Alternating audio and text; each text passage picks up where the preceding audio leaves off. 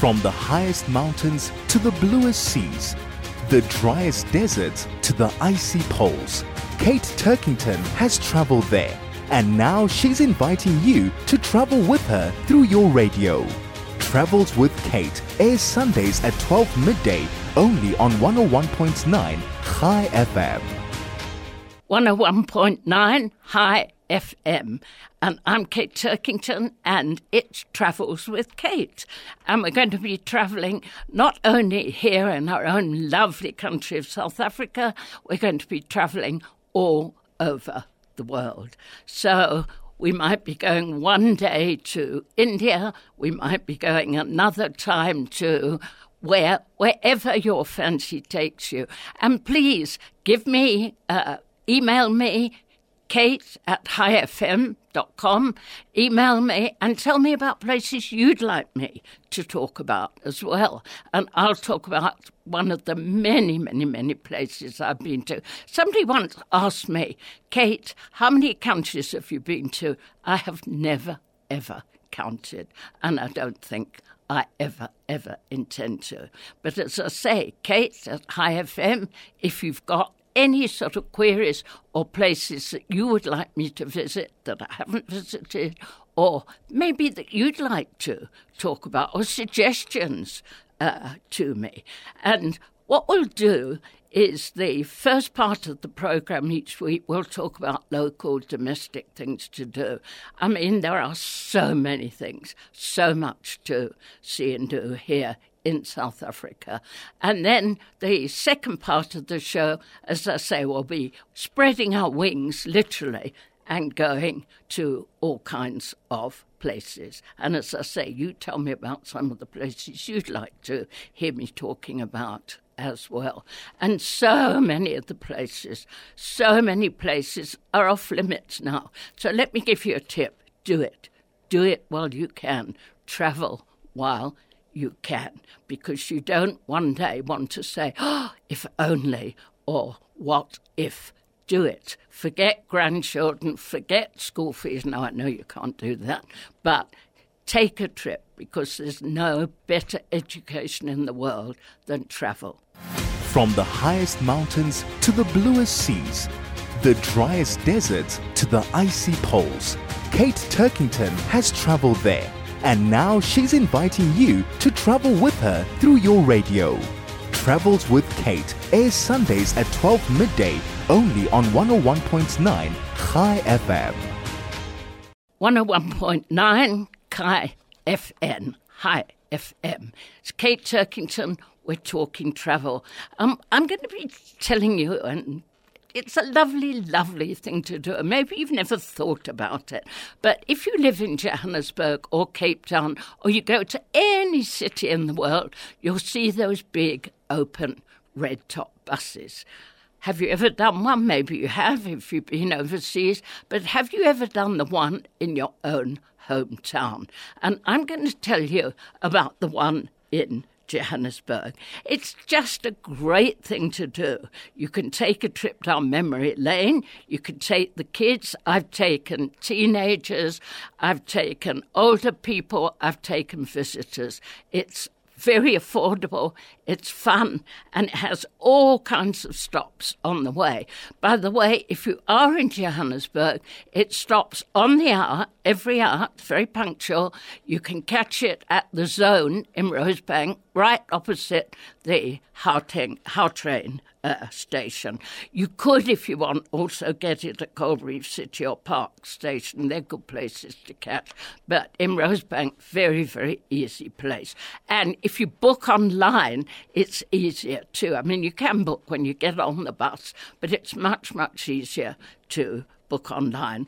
And they've got special rates for pensioners, for students, for children. And by the way, it's also wheelchair accessible, which is a very good thing to know if you've got visitors perhaps who aren't too steady on their feet, or maybe you're not too steady on your feet either. So there's a soundtrack. You plug in your little earbuds. The soundtrack is actually in 15 different languages, and there's even a kids' soundtrack. So if you've got littlies with you, get them to put their ears in too. And it's a fun children's experience too. Okay, and also I'm going to tell you about some of the stops, but if you can add on the Soweto tour at the end, that's great. And if you feel like it, you can do a very, very exciting bungee jump off the Orlando towers. Don't recommend that for everybody, but if you want to do it, it's there. Not many people can say they've bungee jumped in an African city. Okay, let me tell you about some of the stops. These aren't in any particular order. The bus company have just added Melrose Arch, Nelson Mandela Foundation. Fantastic. You can actually go in there and see a replica of the cell that Nelson Mandela was in for all those years. Really, really makes you think. And then the bus has also got a great new stop, particularly if it's a gorgeous day, on Munro Drive, and you get one of the best views of Johannesburg you can possibly get, and you can see right the way through to Johannesburg. So one of the stops is Constitution Hill, which sounds a bit off-putting. It sounds, is that going to be a sort of boring place? Oh, my word. If you've never been to Constitution Hill, get on the Red Top bus. You can get on and off at all the different stops. Constitution Hill, as I say, is just one of them. It's a living museum. It's got 100-year-old history, and it actually tells the tale in the best possible way of South Africa's democracy. And also, it's not only the seat of the Constitutional Court, but it's also a whole bunch of prisons. I mean, you may know the very famous people who were imprisoned here. I mean, Nelson Mandela, Mahatma Gandhi, Joe Slovo, Albertino Sisulu, Winnie Mandela, Fatima Meer, the list goes on. But also, tens of thousands, think of that number, it's a huge number, tens of thousands of people, ordinary people like you and me, were actually imprisoned in Constitution Court in those prisons. There's fascinating art displays. They've got some super art, free Wi-Fi, so you can send your pictures to family, friends anywhere in the world, good loos, good clean bathrooms, and there's a nice cafe on site where you can grab a bite if you want it. That's just one of the stops.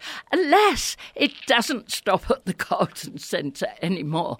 I say alas because I remember the days when you went to the movies, the films, the bioscope, whatever you like to call it there. And I can remember going up one of those escalators and there were ladies in fur wraps and long gowns. You actually dressed up to go to the pictures in those days. But now here's a stop that you may not know of. And if you've got a motorhead in your family or you're a motorhead yourself, one of the stops is the James Hall Transport Museum. Great for even if you're not a motorhead. It's got ox wagons, it's got steam trains, it's got trams that used to run around Johannesburg.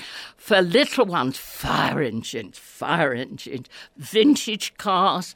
There's also a very good little cafe and a gift shop. Lovely place to go, and not a lot of people know about it. So you stop off there, also wheelchair friendly, stop off there, do your thing, have a cup of coffee, wait for the Red Top bus to go round again, and off you go. Another stop, the Apartheid Museum.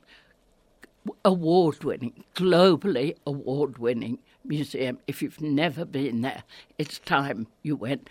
Won't tell you too much, but just to tell you about when you get there, you buy your ticket, and it doesn't matter who you are, young, old, brown, black, pink, female, male, you get a ticket which immediately tells you you're black or you're white. If you're white, you go in the white entrance. If you're black, you go in the black entrance. And your first experience will take you through the experience of being white or black in the apartheid days. It's an amazing museum. Not big, won't take you all that long, but just an amazing place to learn South Africa's history. Then if you need a bit of an adrenaline lift, another stop is Gold Reef City. That's, I don't know how many rides they've got there. I know they've got 16 or more rides because I've taken grandchildren and littlies there. They've got family rides. They've got rides that are going to make you choke in your seat. There's a trampoline park and all other kinds of things to do. So there you are. Take the add-on Soweto Tour 2. You can stop at the Saibono Museum. My word, all kinds of things to do. So hop on and hop off that city sightseeing bus. From the highest mountains to the bluest seas, the driest deserts to the icy poles, Kate Turkington has travelled there. And now she's inviting you to travel with her through your radio. Travels with Kate airs Sundays at 12 midday only on 101.9 High FM. 101.9 High FM. I'm Kate Turkington and we're talking travel. And now we're going to spread our wings, literally and metaphorically, a bit further than South Africa. I've just come back from Malta. Now, you may not all know exactly where Malta is, so let me just remind you. Remember, at one time in many of our lives, we were taught on a map that Italy looks like a boot, and the big ball at the end of the boot is Sicily. Well, just under Sicily, there, sitting not in the middle of the Mediterranean, but in a very, very strategic spot in the Mediterranean, is the archipelago of Malta. It's a group of islands, really only Malta and Gozo, those two islands, are visitable in a way because the others are very sparse and they've got a few goats or a couple of people in. So it's had a succession of rulers. It goes back to 5000 BC. I'll tell you about that in a moment. It's the 10th tiniest country in the world, but wait for it, it's got 550,000 people. Two small islands, 550,000 people. But you know, the Maltese are so used to having guests, visitors, migrants, you name it, from all over the world. They're incredibly polite, incredibly friendly, incredibly cheerful. They love people. So you don't get mown down in the little narrow medieval streets. People love to see new faces there. And just to give you an idea how small Malta is, it's only 27 kilometres across and 27 kilometres long and 14.5 kilometres across. That's not very, very big. And Malta is quite flat, pretty flat, and Gozo is quite hilly. And I was quite interested to find out, as in many countries, north, south, whatever, New York, San Francisco or Los Angeles, south of England, London, going up to Manchester. There's not hostility, shall we say, between the two geographic places, but they don't like each other very much. Gozo think Malta people are snobs, and Malta people think Gozo snobs. Human nature, I suppose. English is spoken everywhere, but interestingly enough, Malta has a unique language. It's a cross between Latin and Arabic. And the Maltese people say the Arabic speakers can always understand them, but they can't always understand if very pure or good Arabic is spoken. But it doesn't matter if you're visiting because everybody speaks English. Well, one reason being the English I don't know what is the word, colonised it, I suppose, for 180 years. And you can even go and see the house where Princess Elizabeth, before she became Queen of England, the late Queen Elizabeth, lived with her naval lieutenant, Prince Philip, before she became Queen. She always said those were the very best years of her life, when she and Philip, they were young and carefree, and they lived in Malta. Lovely climate, 300 sunny days a year, although it gets a bit humid October, September time, and an excellent infrastructure. Everything works. And of course, it was built all those years ago, I think 16th century, mid-15th century, by the Knights of St. John. And who were the Knights of St. John?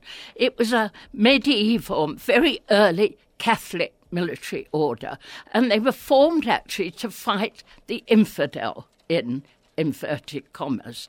So they came from all countries of Europe, and they were fighting the Turks, the infidels, whomsoever. But wherever they went, they actually started in Jerusalem in 1200 and something, so even earlier than the 15th, 16th century.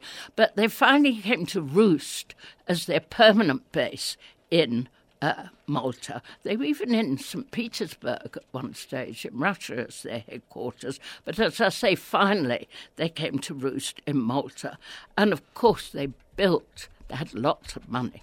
They built the most amazing forts and the most wonderful, wonderful churches. And we had a lovely surprise on our first day. As I say, I was there just a few weeks ago, in fact. We went into St. Catherine's Cathedral, and nobody else was in there. Very small little cathedral, and we sat down, and on the altar appeared an opera singer. We found out later she was a chemistry professor by day, but she sang for us, and she sang Ave Maria, and then she sang Tosca. And I must tell you, to be in an ancient cathedral, hearing the strains of Tosca, it was actually a heart-stopping moment.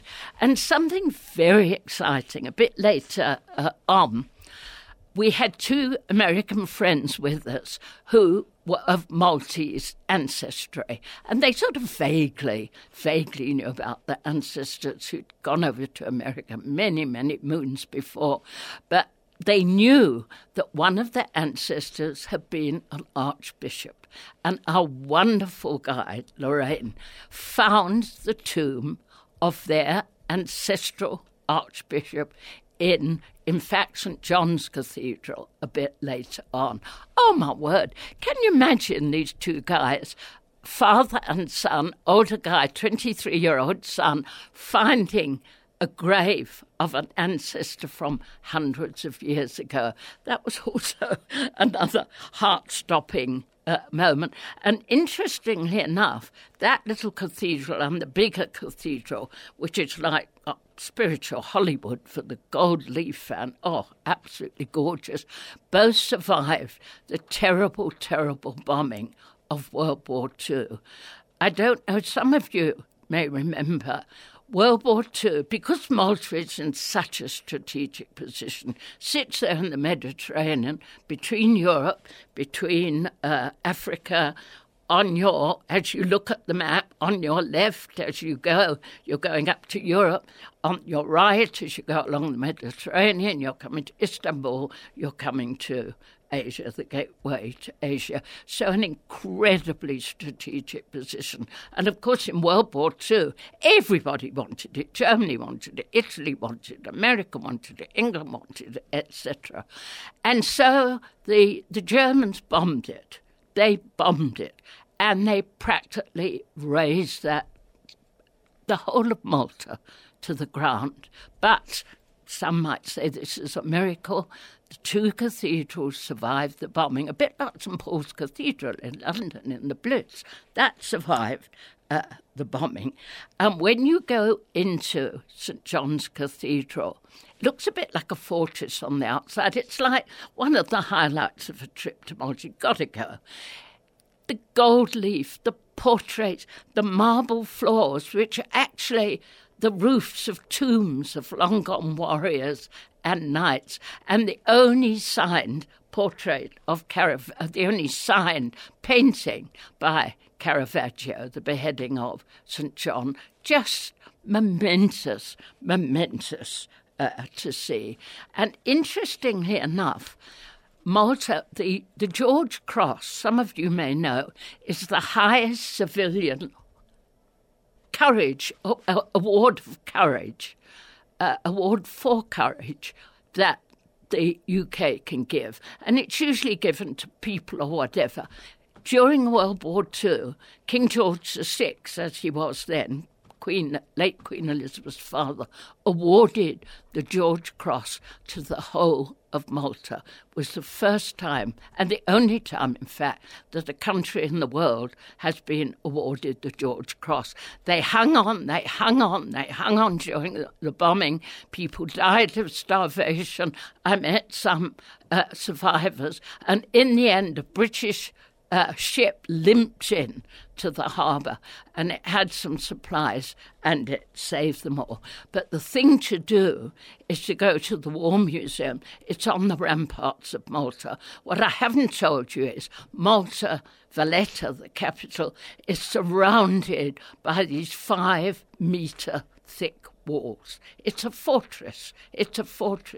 And Malta has the best port in the Mediterranean in terms of how many ships it can hold, and it's got quite a narrow entrance to the harbour. So it's a very, very easy place, in a way, to defend. And one day we went on a little boat and chugged all the way to the mouth of the harbour. There was a huge 4,000-passenger cruise ship in the harbour. We were absolutely dwarfed by it. We were in a boat with 5 people. So we chugged along past this monstrosity, I don't know, depending on your point of view, and chugged along to the harbour. And only then do you realise the massive fortification, those great stone walls reared up on either side of it.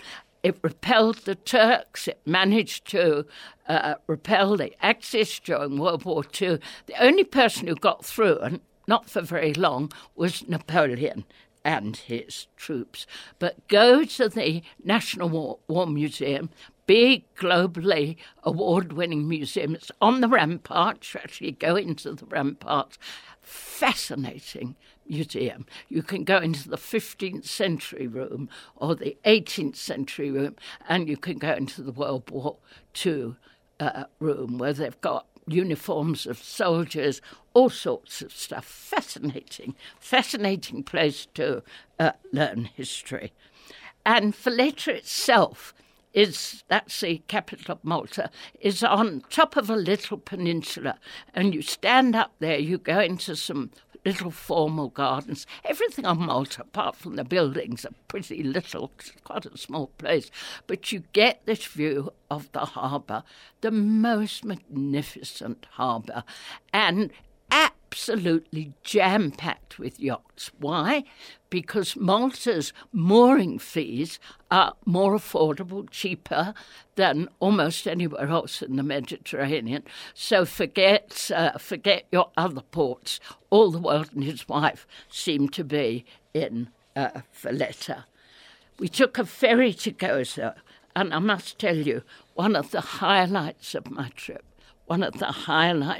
trip was a visit to the Heartline temples. Now, listen. The Heartline temples were built 5,000 years before Christ. That's older than Stonehenge, older than the pyramids of Egypt. Not very big. I want you to imagine, come with me.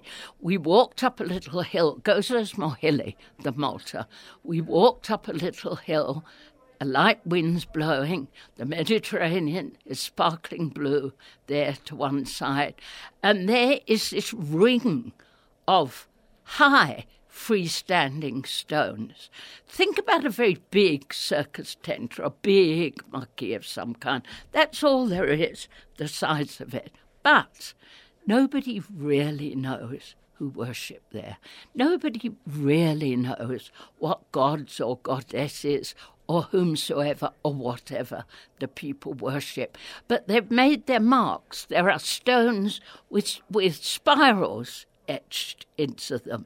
There are little rooms, and unlike many megalithic temples, it's got an entrance and an exit. If you go to somewhere like Newgrange, for example, in Ireland, that's one of those megalithic structures where the sun shines in at a certain day of the year and hits the holy place, a bit like the pyramids of Egypt or Stonehenge, or even the Voortrekker Museum monuments in Pretoria. But this has got an entrance and an exit. Nobody knows why. But to stand in that place, very, very few people, sun beating down, light breeze blowing, and stand among those stones, you just know instinctively this was a sacred place for some unknown people. They know very, very little. We know so little when you think about it. Another day, although I think the temples were possibly my highlight, and there's a very good visitor centre before you climb up that little hill, so you can get orientated and you can learn the stuff they do know and the stuff they have discovered. Another trip was to very famous Malta's Blue Lagoon. Again, you get on a little boat. Our boatman looked exactly like a Venetian gondolier, and he was drop-dead gorgeous as well. And the sea was rocking quite a bit, so we went in the small boat into the caves where the Blue Lagoon is. The colour, I have seen blue. I've seen the Scorpion Lake in Tibet. I've seen all kinds of blue. But the blues in the Blue Lagoon, I don't really have words for. Indigo, turquoise, all the colours of blue that one can possibly imagine. And because the little boat was rocking a bit, the wind had picked up a wee bit that day, my beautiful Venetian gondolier offered to take photos for me. So I gave him my camera and got some stunning pics of the Blue Lagoon. And the food. Let me tell you something about the food. Of course, Malta's very near Italy, so there's a very strong Italian influence. But the sort of local dish is called a pasticci. Pasticci. What's a pasticci? Imagine a small triangular-shaped flaky pastry, can be filled with savoury stuff, can be filled with sweet stuff. Absolutely delicious. And one day we were en route, because you can walk to most places. We were walking and we had a special stop and we got fed. I have to say, it's quite a hard word to say. Pasticci. Say it yourself. Pasticci. We had a pasticci straight out of the oven. It was so hot, the flaky pastry actually burnt the top of my mouth. But they gave us a lovely cold beer to wash it down. So lovely, lovely food. And another day, we went in something called Rolling Geeks. Rolling Geeks are self-drive electric cars. Think of them, it's a bit like a golf cart. And we puttered round the little narrow streets, as I say, some little medieval streets. But we allowed our two Americans to be drivers. Well, we had 3 Americans. There were just 9 of us. 3 Americans and the rest of us were South Africans.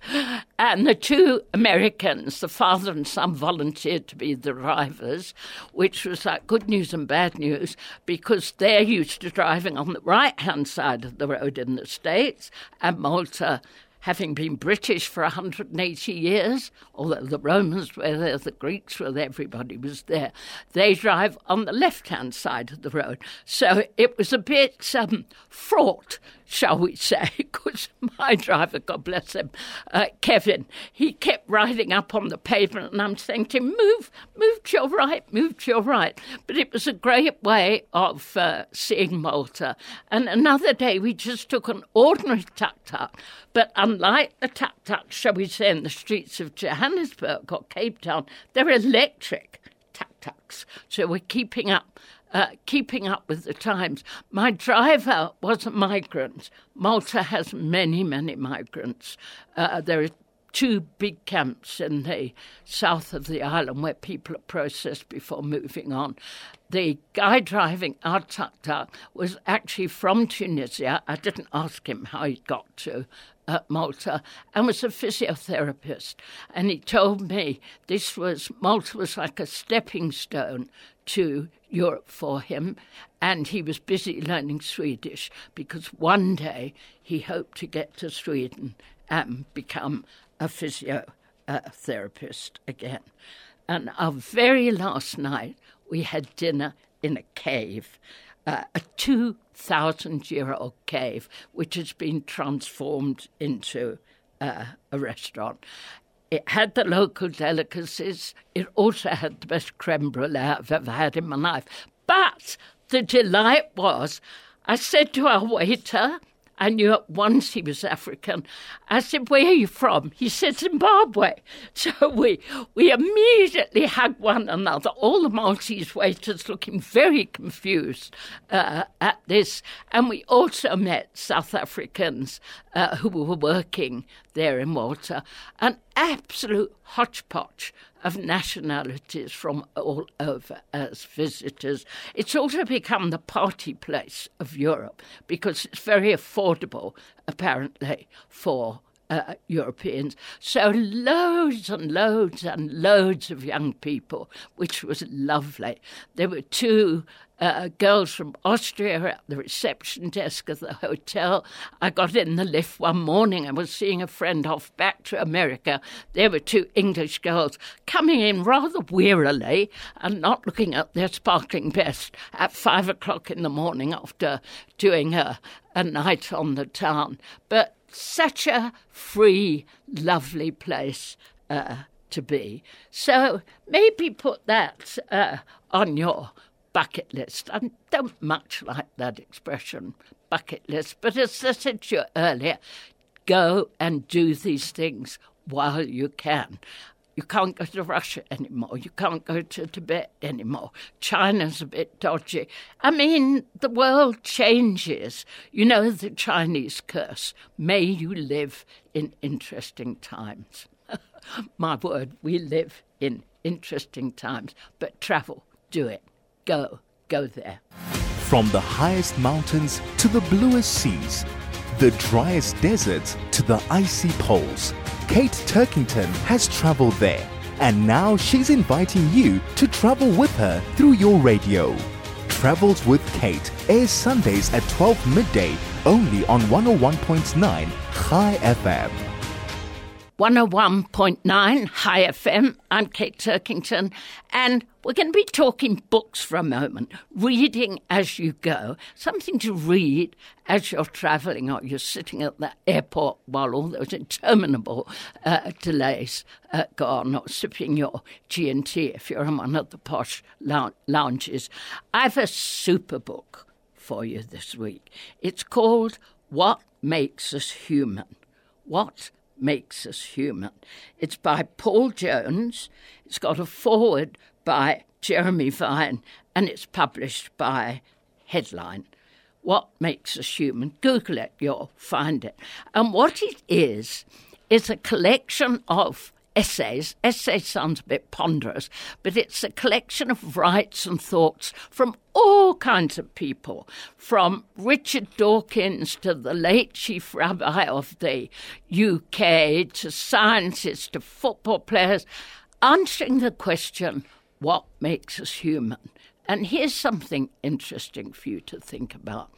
Every single language in the world has a word for why. Maybe that's what makes us human. Every single language in the world has a word for why. Not all languages have words for yes and no, by the way. Latin, Irish, Gaelic, few other languages, they don't have words for yes and no. But every language in the world has a word for why. And just Giles Brandreth, the author, he was a former British Member of Parliament too, in his very playful kind of little essay, if you like. Don't like that word essay because it's going to put you off. They're not essays, they're wonderful pieces of superb writing to read as you're travelling. You may know that English is the richest of the world's 2,000 languages. The Oxford English Dictionary alone has 500,000 words. And that doesn't count all the tech words, all the techie words. And the nearest to that, the very nearest to that, are the Germans, who only have 185,000 words. So that's something to think about. And what Charles Brandreth says in his piece of writing, he knows exactly what makes us human. He says words, language, speech, talking, oral communication. The late Chief Rabbi of the UK, the late great Jonathan Sacks, he says it's family. He says it's family. That's the matrix, he says, that's the word he uses, of our humanity.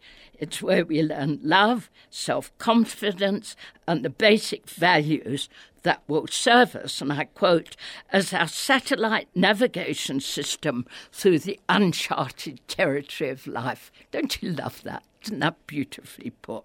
The family is our satellite navigation system through the uncharted territory of life. And then he goes on to say family life isn't easy or straightforward. He says the Bible doesn't hide from the fact, that fact from us. And we all know we're all part of a family in one way or other. It's not easy, but my word, aren't we lucky to have families? And then another English writer and broadcaster, I love this. Richard Madley, his name is, he writes for the British paper, the Daily Telegraph. He says it's our self-awareness and our need for answers is what really sets us apart from other species. There you go. That goes back to the word why, isn't it? The need for answers. And he says that's what gives us our thirst for knowledge. I mean, there's so many. Stephen Fry obviously said humour.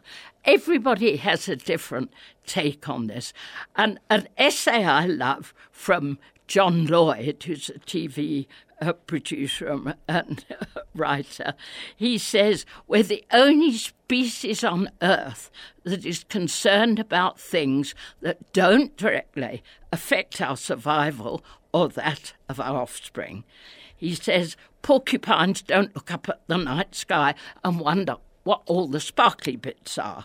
And weasels don't worry about other weasels. Think of them. And he says lobsters don't enjoy pub quizzes. So there you go. Where do ideas come from? What's consciousness? And one of the other writers, can't remember which one at the moment, says, we're the only people who know we're going to die. Think about that. From the moment we can understand language, we know that we're going to die. That leopard waiting in the reeds by the riverbed to kill an unwary impala, he doesn't know that a lion's going to come along and knock him out and kill him.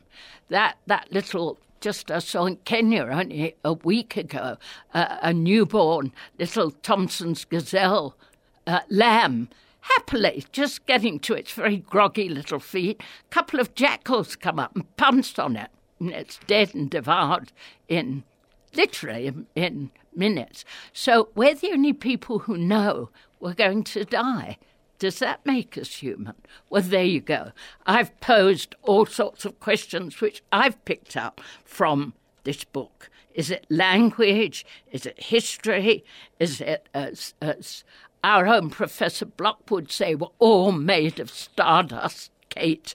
Are we atomic dust? What makes us human? Lovely, lovely book. And by the way, even if you're not travelling, fantastic Christmas present or birthday present for somebody.